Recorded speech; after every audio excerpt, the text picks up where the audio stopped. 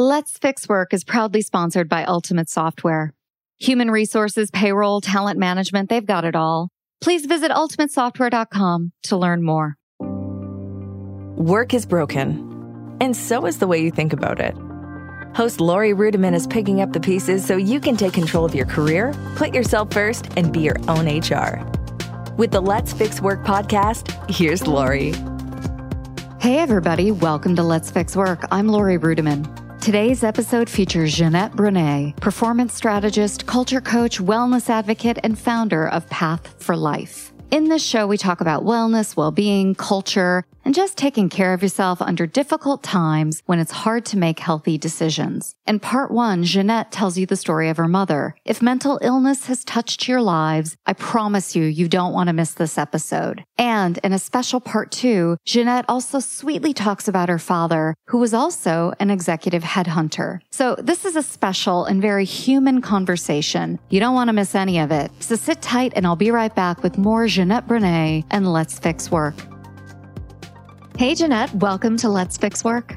Thank you so much for having me. Now, I have a very strong Midwestern accent, and I would love for you to identify who you are and what you do and what you're all about in this world, beginning with the lovely way that you say your own name. So can you do that for us? I can do that. Jeanette, Bronée. I know it sounds really French, but I'm actually Danish. But my ancestors were French, so therefore I got this name. And I came to the States when I was 26 years old. And my old life was about team development and leadership. And during my era here, I've gone through different iterations of my career. But now I help companies and people work better by being healthy at work and change the culture so that we have a culture that's based around care.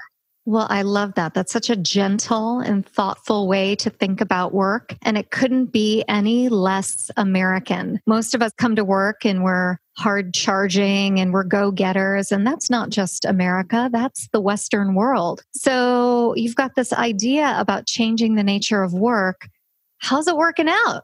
Actually, I know it sounds really soft, the care part, but care for me, self-care, for example, is not about being pampered and having massages and doing yoga, which is all great, but it's really about self-connection, self-awareness, self-responsibility, and self-expression. So it's actually a very active and engaged way of taking charge of our day, taking charge of our performance. And what I look at is rather what do we need so that we could be at our best rather than hanging back and feeling all cozy at work. That's all great. But yes, I agree. That's not how we work. And I don't think that's what anybody really wants from work. I think we go to work because we want to matter. We want to do something. We want to create change or we want to be part of something that's great. It's like that is why we go to work. I think the reason why we get frustrated with work is because that doesn't happen for us. Yeah, I don't disagree with you at all. And I think we're both aligned on the idea that work is broken. And I love that you are putting the individual in the center of the solution. So maybe you can tell us how work is broken and how we need to rethink our role at work and our institutions in order to fix it. Yes, I think the first part is that we discount ourselves and how much value we have as human beings. I think the real essence of the human resource that we have is our ability to be discerning, our ability to be creative, our ability to find solutions, our ability to communicate and connect. And we've gotten distracted by technology where we're just trying to work harder and faster to keep up rather than looking at, well, how do I actually use technology to support me in doing all these things I need to do rather than the opposite way around where we're trying to keep up with technology, thinking that it's technology that's running the game. It isn't. It's become that, but that's part of the problem is that we have a disconnected relationship to our own importance at work. So work is definitely broken. We have a misaligned relationship with technology and with our output and with what we do and our sense of purpose and maybe even a misalignment with our passion. What is unique about the approach that you're taking to fix work? I actually look at, when you're saying purpose and passion, I really look at why we do what we do. Because I do believe that we choose where we want to work because there's something in it that speaks to us. I believe that we go to work every day and we have relationships with those around us. And if those relationships don't work, we become sad, we become frustrated, we become depressed. And if we only focus on work as work rather than the reason why we work, we can very fast get sucked in to this production mode rather than connecting with why it really matters. And I think it goes all the way. My background is marketing. And when I first started back in Copenhagen, I was put in the warehouse. Instead of the marketing department, they put me in the warehouse. They wanted me to learn what actually happens with all the people in the line of getting these products out so that I wasn't just sitting there figuring out some fancy marketing idea and then not actually considering how does the product get out the door. And I think if we actually have more relationship with the different aspects of what the company does and why they do it and how we fit in, like how we personally fit in, what are our added qualities that we actually have. So many people don't feel that they add anything to a company. And yet, if they left, a lot of people would be missed, right? Absolutely. I love that story that you started out in fashion and marketing by working in a warehouse. That's very similar to an experience that I had way back in the day in 1995. In my first job in human resources, they were like, you're not just going to learn HR, you're going to learn the business. And I worked at a candy company and they put me on the line to learn how extruders worked and panning machines worked and all sorts of goofy stuff. And as part of that, one of the things that I had to do was take out the piercings in my face because it was not compliant to be on the factory floor. And why I share that story is it gave me such a sense of the different ways that people work and why they work and the constraints around work. Here I was, this snotty college-age student, really just trying to have a job and pay off my student loans, working alongside individuals who are working night shifts, weekends at a candy factory just to provide for their families. And so it feels like such a privilege now to go to work and do a little bit of what I love. And for me, work is always work. But that experience on the floor sticks with me and it reminds me of the humbling aspects of work. And so when I think about fixing work, I know I have a little bit more opportunity, a little bit more freedom, a little more autonomy than the people on the candy floor. I don't know. What do you think about all that? That was a soliloquy, but fixing work seems to be a privilege in our society, and maybe it shouldn't be. I actually have to say, I enjoyed I think I was there for like 5 weeks. I enjoyed it so much because people were engaged with each other. They talked, they sat down and had a coffee break together and they helped each other. And just the fact that they had a coffee break together also made them be like, so what do you need? Can I help you with anything? And it was just such a beautiful example of a place where we don't even focus on culture when it comes to those places. They exist there too. And it's this idea that we think that culture is this fancy thing with ping pong tables and beer on draft. And it has nothing to do with that. It has to do with the human to human connection and people actually being there for each other. And one of the things that we focused on when I was first in marketing was to look at each department as a client so that the way we engaged and interacted with each other was also in that mindset of service. Well, I love that. I think that's a really good observation and piece of advice, especially when there's horizontal envy or conflict at work, to apply the methodology of service and really think about your colleagues as clients. And it really clears the fog and makes relationships a little bit different, doesn't it? It does. I think it really does. Because we normally look at a customer from the perspective of, I wonder what they need so that they can be happy. Right? That's part of the sales process in a sense. What if we did that with each other at work? What if we even asked ourselves that? Well, I love where you're going with this, because where you're going with this is really getting to the heart and the sickness and the toxicity at work. And so many of us are angry at our colleagues, angry at ourselves, angry at the world. And for whatever reason we're struggling in this lifetime, we take it and we act it out at work. And I've seen this happen as a human resources professional over and over again. So I wonder, what are your thoughts on what's making us sick at work and how do we overcome it? I think the first step is that we work on survival mode because we don't take care of ourselves all day long. That's just the basic 101, right? We don't drink water. We don't take our meals. And if we do, it's in front of the computer. We don't get our sleep, which is not at work, but still. And this idea that we're not even taking care of our most basic needs at work, that's sort of the first step to burnout. And yet there is so much more that stresses us, right? That's just the first step of stress. And so if we can at least do that, then we're physically able to not be so prone to burning out and being under that kind of a stress. Because when we're under survival stress, our cortisol levels are high, our anxiety is high. We look for what's not working instead of how to solve something. And that means that as it now affects our interaction with other people, it affects how we are as leaders. We don't pause to ask questions. Instead, we tell people what to do. So that sounds so simple, and yet it's so basic, and we don't do it. We talk about emotional intelligence. We talk about leadership skills. We talk about all those things. But if you're working on survival mode, it's very hard to access those skills. Yeah, that's so insightful.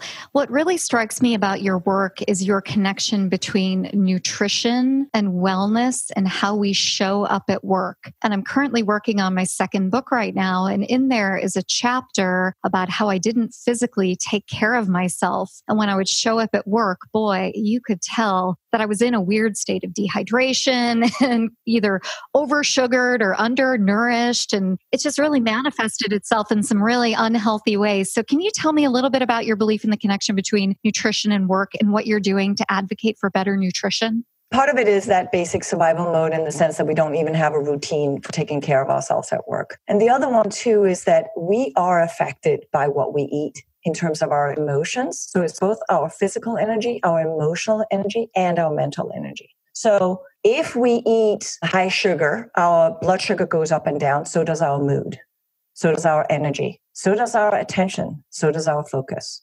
And we tend to, because we get tired, we go for sugar and it feels good too. So it's a little bit of, oh, this feels so soothing for a moment. And then half an hour later, we're snapping the head off of one of our coworkers. So it's very, very interconnected. And it's sometimes funny when I hear how people don't think that there is a connection between those. And then I'm sort of asking the question, what do you think happens to food once it enters your body?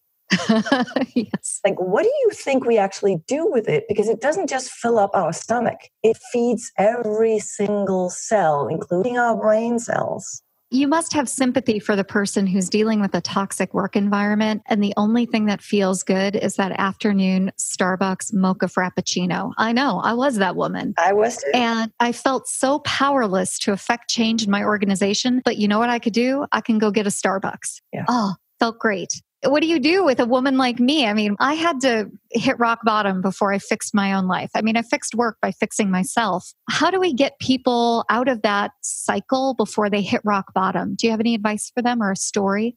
I do, because that's actually so many of my clients through these past 15 years of working with people, coaching, also consulting in companies, but coaching one-on-one has been a big part of my work. And I've really gotten to see the insights of the human struggle in terms of not being appreciated at work and what it does to our self-care. Because we go home and we just crash on the couch, ice cream in hand, whatever it is that happens, and go back to work the next day and we're even worse. So part of it is to see our own ability to create change within our own, how we feel. But it has to start with, it is tough. It is really tough because in that moment, we just want the immediate pleasure because we want to avoid the pain.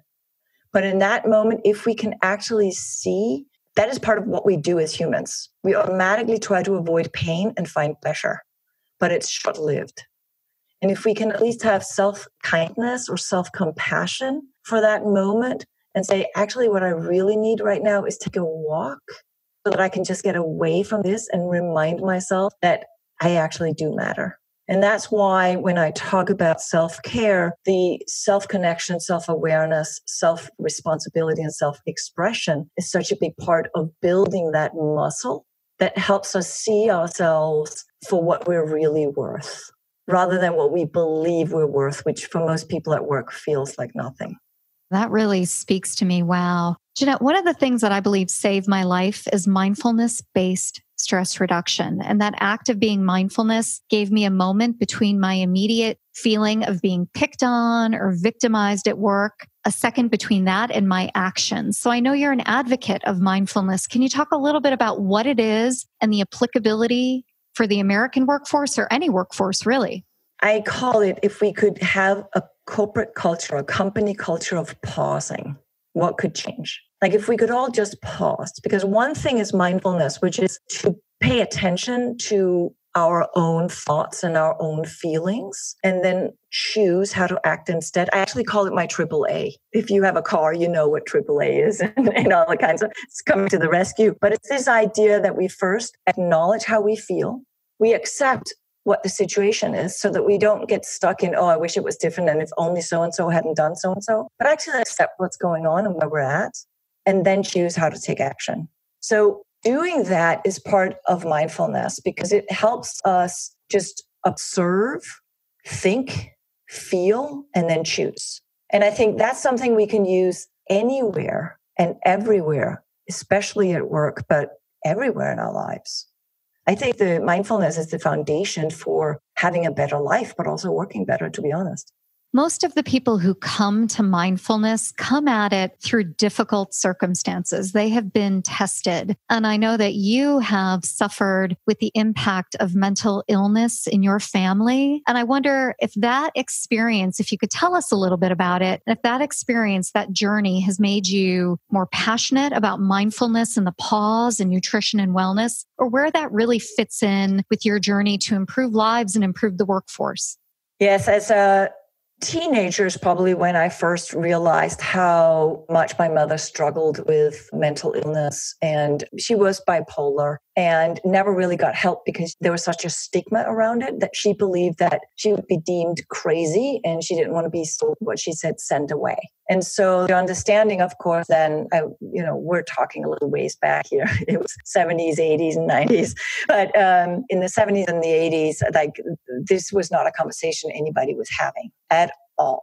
So there really was something you were hiding. And so as a young kid and as a young adult, I had to figure out how to make her happy, essentially. Felt that was my job. And so what I early on realized was that the way she was thinking and her relationship with herself was what kept digging a bigger and bigger hole for her that she couldn't come back out of. So I always felt it was my job to help her see the other side of the coin, or also see the best in herself. But it's very hard to say to somebody when they're feeling really horrible about themselves, oh, no, you're great. So it wasn't this sort of superficial. It was more the yes, and I know you're feeling this way. And can you also see that you also have these qualities? So I feel like at a very, very young, early age, I became her therapist. She even said that to me sometimes. And what I still do today, and one of my fascinations is about how we both interact with ourselves from the perspective of how we feel, and how much we actually choose unconsciously based on how we feel and how we want to feel. And so if I can help people be more aware of that.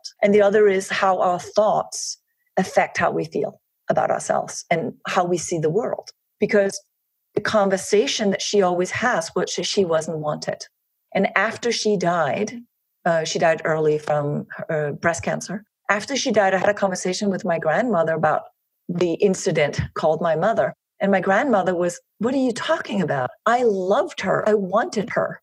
It wasn't because she wasn't wanted. I wasn't allowed to marry the man that I got pregnant with at the time because of my grandfather. So there was such a sad story behind all of this. And yet my entire life, my mother's entire life, she believes that she was an accident.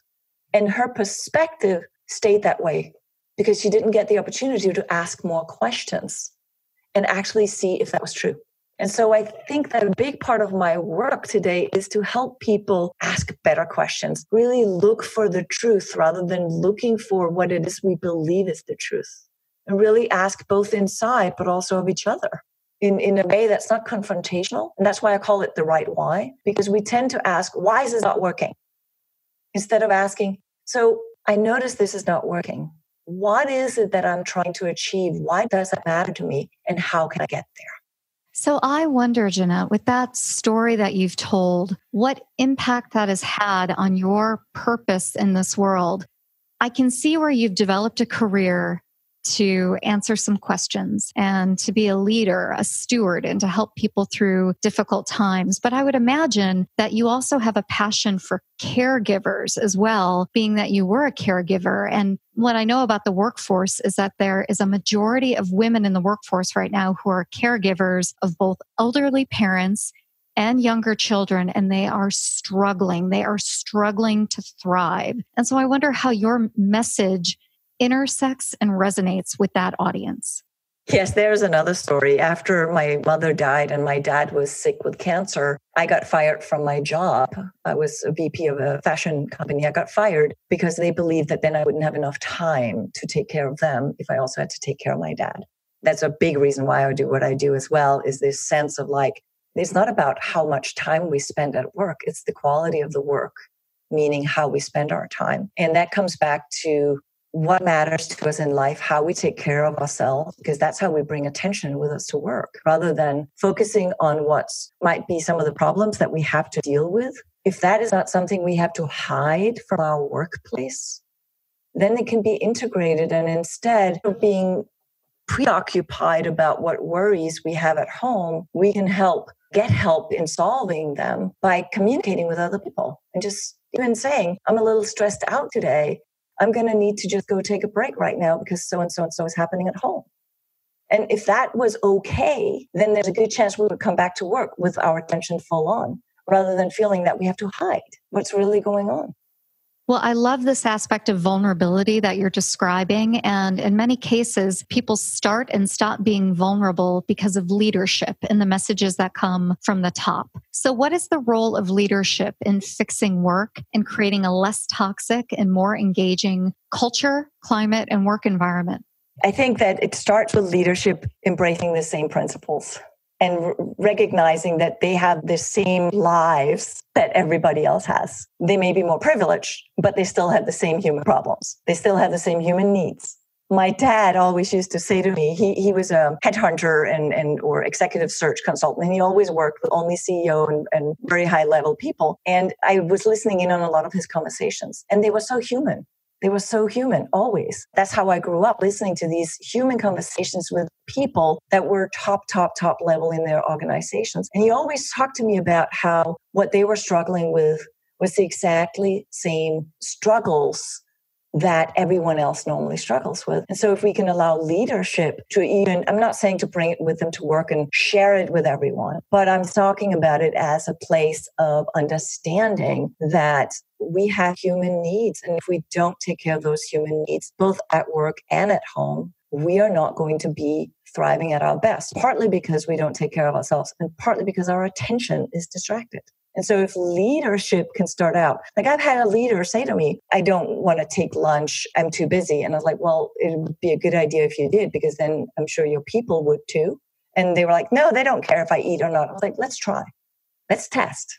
And sure enough, she came back to me and said, you know what, you were right. After I started eating lunch, so did the rest of my team.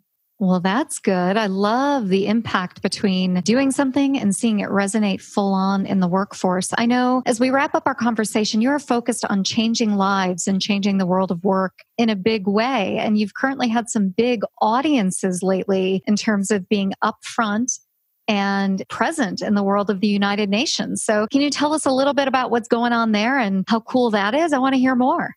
Yes, that was really cool. I've been lucky enough to have a couple of TEDx talks out as well. So I was invited to be on a panel at the UN and had not expected that it would have the kind of impact it did. But as I was sitting through the conversations that were happening that day, it was all about people that had taken action to create impact because they cared about something that wasn't working. And I was sitting there getting more and more fired up. My activist soul got on fire. And I was just like, yes, people need this. And even the opening statement that morning was somebody encouraging these young entrepreneurs to remember that self-care was the foundation for succeeding. And I'm sitting there going, yes, I say the same thing. I agree. And I had just absolutely no idea that the whole day would be full of people really looking at how do we create better lives for everyone.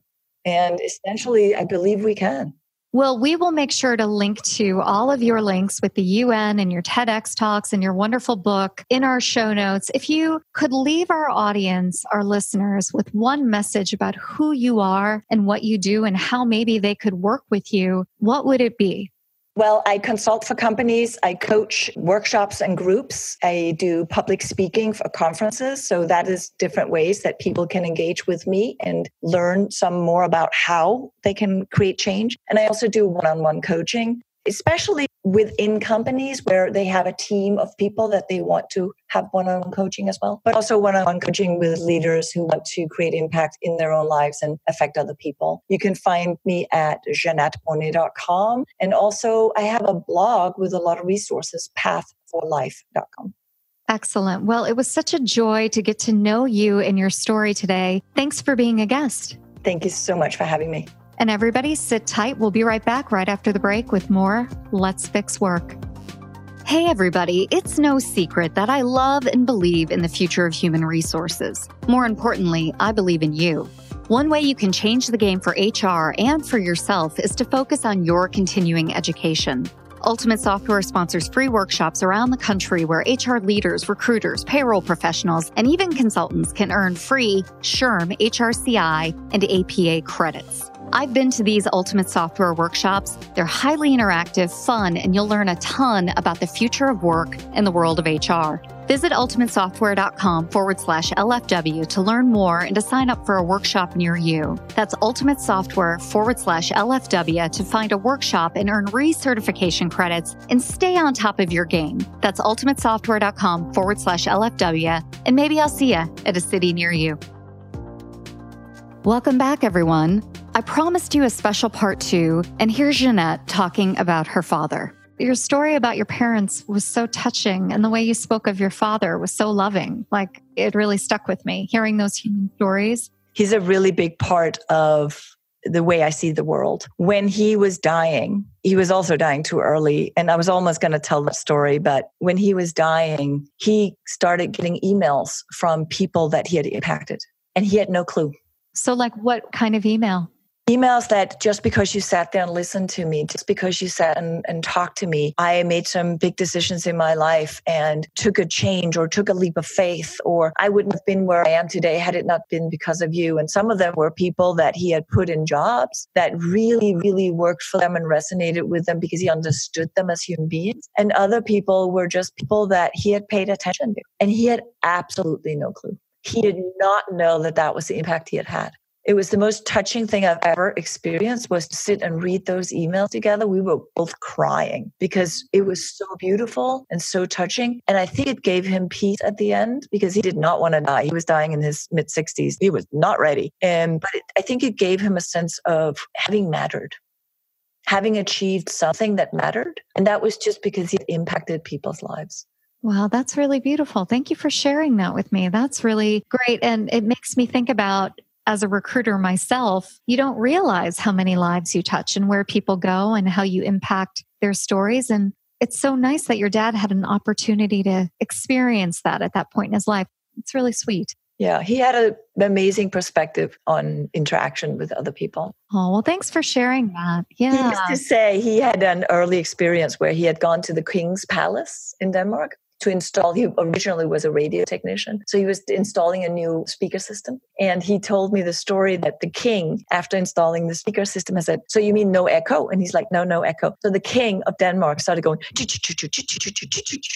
playing train in the microphone. And it was just this human expression of joy. And it always stuck with me that we need to see that in human beings. And all of a sudden things change. You know? Yeah, they really do. I hope you enjoyed my conversation with Jeanette Bronée of Path for Life. We'll have links in our show notes to all of her speeches and her contact information, and I'd encourage you to go out and find Jeanette on YouTube and all over the web. As you know, Let's Fix Work is produced by Emerald City Productions. It's produced every week by Danny Osment, and he makes the show sound great. I also want to take a moment and thank Ultimate Software for sponsoring Let's Fix Work. If you are curious about what podcast sponsorship is all about and what's involved in our arrangement, or if you just want free training in HR with certification credits, click on ultimatesoftware.com/LFW to learn more. Now, that's all for today, and I hope you liked it. You can get us regularly delivered to the queue of your podcast platform by subscribing on iTunes, Stitcher, Spotify, or wherever. And that way, I can really see you next week on Let's Fix Work. If you're ready to make a real change in your workplace, start today by number 1, subscribing to Let's Fix Work on the Apple Podcasts app or iTunes or Stitcher or Android or wherever you listen. Number 2, write a 5-star rating and review. And number 3, share it with a friend, colleague, or coworker who you think would enjoy our episodes.